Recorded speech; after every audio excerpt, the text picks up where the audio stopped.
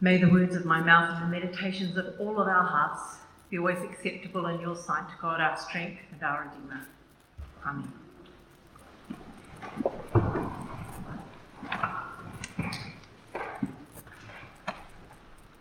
So the Triduum has begun, those 3 days that lead us to the very edge of something new and unknown. We've been travelling the journey of Lent. We've reached the 38th day.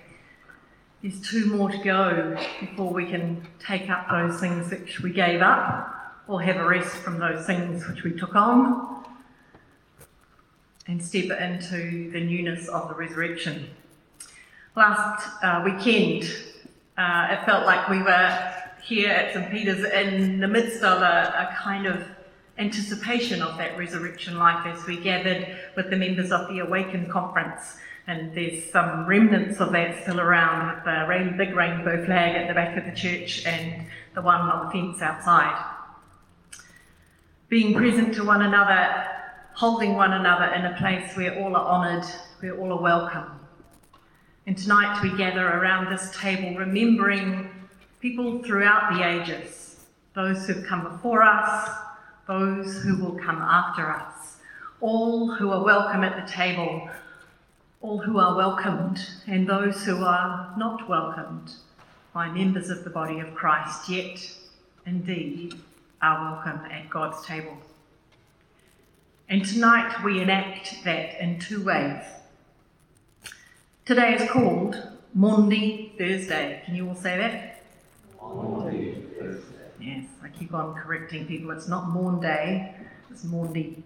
Maundy comes from a word, the same root as the word commandment or mandate. It means a command. And on this night, in the story as we heard, Jesus gave his disciples some commandments, 2 in particular.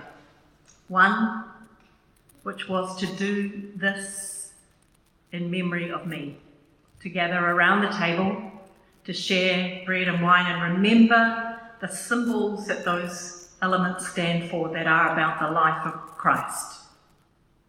Body which is broken, life, blood which is poured out, in order to show that profound welcome that all have at this table. And the other commandment was to serve one another as Christ served. Christ, who was the teacher, he said, "Indeed, that is who I am, your Lord and Master. And yet, what do? I do this task that is normally reserved for the least." You have to think about the time in which Jesus lived. People got about with bare feet or sandals on roads that were unsealed. On a good day, that meant they had dusty feet. On a bad day, that meant they had muddy feet.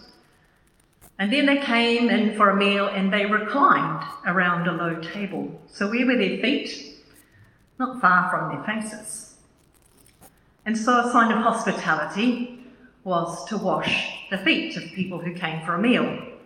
And if you didn't have any extra guests, you still needed to come to the table with washed feet.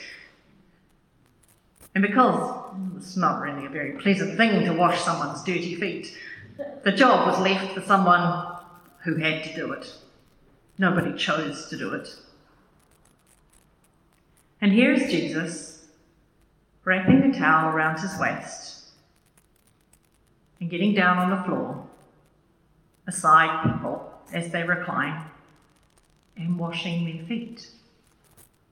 Peter is horrified. "What are you doing? This isn't your job." "Somebody else's. It's not mine either." And Jesus says, "Unless you allow me to do this, you don't belong to me. You're not a part of me." And Peter, as usual, doesn't quite get it, and he says, "Wash all of me then, not just my feet." And Jesus says, "Actually, I don't need to wash the whole of you. I just need to do the bit that you most forget about." Who are the members of our body who we most forget about? Who are most marginalised? Who are overlooked? Or even worse, sent away? They are the ones who we have to bring in and tenderly care for, so that we are all together one body in Christ. Tonight, the invitation is for you to wash one another's feet or hands. Now, you're not Palestinians from the first century, so your feet are not in the same kind of condition that Jesus' disciples' feet might have been in. Probably quite a lot of you had yours inside shoes and socks today because it was quite cold. And so the challenge of taking off your shoes and socks in order to allow someone to wash your feet in some ways is a greater risk than those friends of Jesus took. And yet there is something in that invitation tonight that also Jesus was inviting people to in that first story, in that time of the story, which was to trust one another, to do those kinds of intimate things for them. So both to serve and be served. And not only to be served, but to be served by the person that you think is least likely to serve you. Either because they have a role or a status that's above serving, or because they're someone who you would never mix with. And so we're invited tonight to an intimacy, to a willingness to be vulnerable to one another.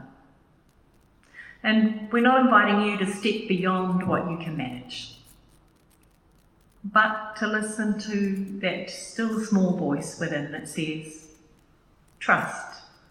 Trust me. Trust the one whom I've given you tonight. And perhaps what you're going to do is wash one another's hands.